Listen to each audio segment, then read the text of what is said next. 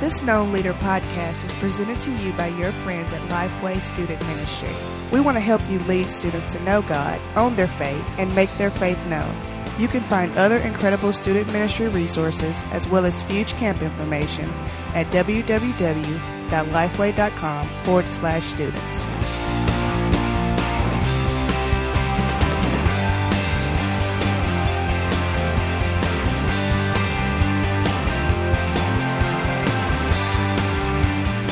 Welcome to another episode of our Known Leader podcast. I'm your host, Rick Prawl, and we are beginning a brand new unit of study with this particular podcast.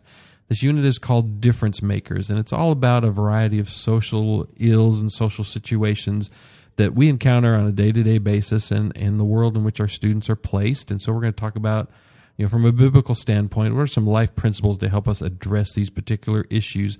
I will also tell you on the front end that this is one of our known studies, and so that means a part of what we're trying to do with these studies is help your students be able to live out their faith, to make their faith known as they confront these particular social situations. I've got a guest in the studio that's going to help me talk about these sessions as we move through these different variety of topics.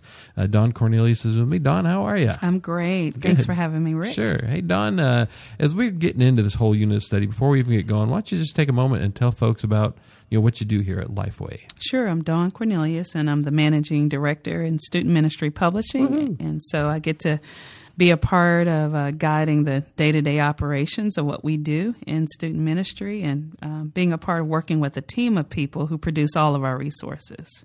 Well, we certainly appreciate you being here with us in our department and helping us. And, Dawn, I'm appreciative that you're going to take the opportunity to talk with me through these topics. And, this whole difference makers thing, we're talking about a variety of social topics and social situations. And our students live in a world today that it seems like it's a lot different than when we were growing up. Sure. And maybe it's just because there's so much more publicity about homosexuality and euthanasia and drug addiction, sexual identity issues. There's terrorism, all these different things that our students are dealing with. And really, the topic of this whole unit of study is trying to help students deal with those topics and those issues from a biblical standpoint. Our question this week: why should we care about social issues? Before we even get into these life principles, Dawn, how would you answer that question? Why should we even care about social issues? Mm-hmm. Well, first of all, I would say we should care about it because God does. Care is about the affairs of our life and things that are impacting people in every aspect, whether that's physically, spiritually, and socially. And these issues, in most cases, impact our lives in one way or another, whether that's directly or indirectly. And I think what's important is what we're going to address when we look at this lesson about what Jesus has said to us and his teaching and example about what we're supposed to be and how we're supposed to respond and our opportunity to make a difference in a community.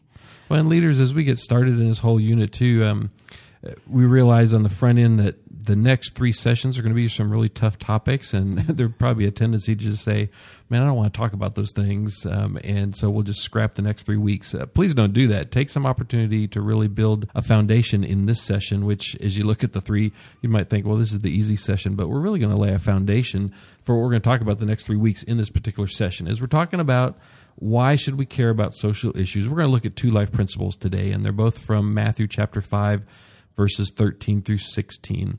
The first life principle to help us in this idea of dealing with social issues is that we need to remember that we're to be salt. Matthew 5:13. Dawn, what do you see in that familiar verse there? The verse is very clear. It says, "You are the salt of the earth, but if the salt should lose its taste, how can it be made salty? It's no longer good for anything but to be thrown out and trampled on by men." It's just important for us to remember who Jesus' audience was as he is speaking as part of his sermon that we often talk about as the Beatitudes. And he's talking at least partly to disciples, those who are following him. And he has been in the scene of describing the appropriate lifestyle of disciples. And so now Jesus explains that a professed disciple who does not live this lifestyle of the kingdom is worth about as much as tasteless salt. And he goes on to talk about invisible light. But here, Jesus refers to more than just good deeds, and he's really talking about character when he says that you are to be the salt of the earth. he's pretty clear as he uses these images, or this particular image of salt, that is to evoke consideration, less of what we do, and really it's more about what we are and who we are. And that when you reject the Beatitudes values that are addressed earlier in chapter 5, you become worthless, and that your impact in the kingdom is not what God and what Christ intends for it to be. Well, and that's a really good point of tying this all back to that earlier passage with the Beatitudes and kind of setting that foundation and helping students again in this known study as we're trying to be salt. We are to have an influence. We're to have an impact on those around us. And for students that are dealing with peers, that are dealing with these issues that we're going to talk about in the next several weeks, to have that understanding that, God's called us to be salt, to be seasoning, to have an influence on those around us. He couples that with the next several verses 14 through 16. Again, a familiar passage, this whole idea of being salt and light, but we are also to be light in the darkness. What do you see in those verses? Yeah, he says, "You are the light of the world, and a city situated on a hill cannot be hidden. No one lights a lamp and then puts it under a basket, but rather it's to be a lampstand, and it gives light for all who are in the house." And he goes on to talk about in the same way, "Let your light shine before men, so that they may see your good works and then give glory to your Father in heaven." So Jesus is still using imagery. Initially, he's talking about salt to paint a picture for those disciples that are listening.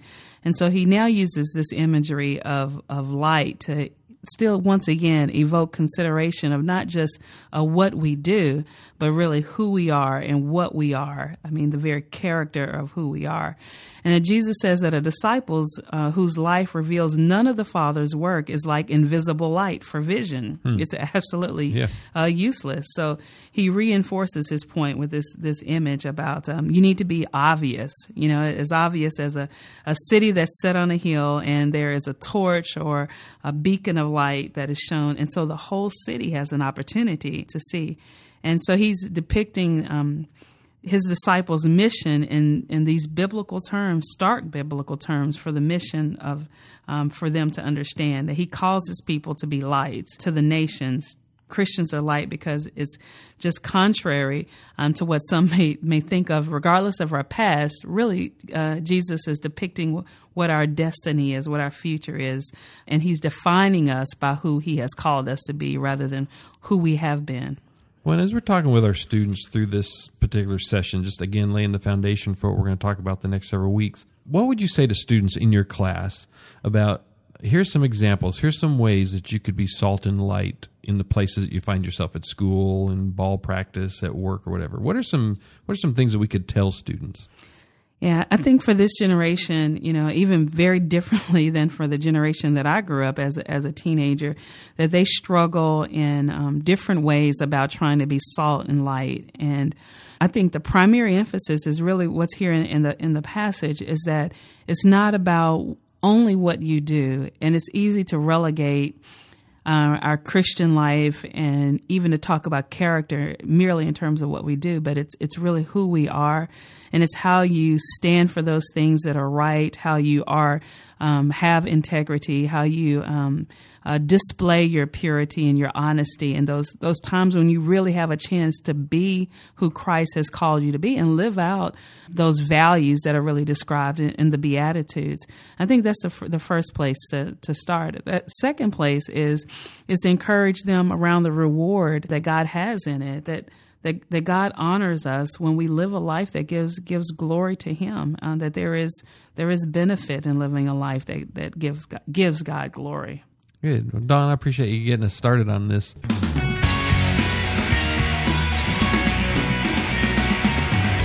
Leaders, this is a good starting point, again, laying the foundation for what we're going to get into with our social issues the next 3 sessions. Again, our question this week, why should we care about social issues? Looked at just 2 life principles from Matthew chapter 5, that we are to be salt and we are to be light in the darkness. And the point we're trying to get to this week, again, laying that foundation for this unit, is that we are in the world to make a difference. Next week, we're going to pick up the topic related to poverty.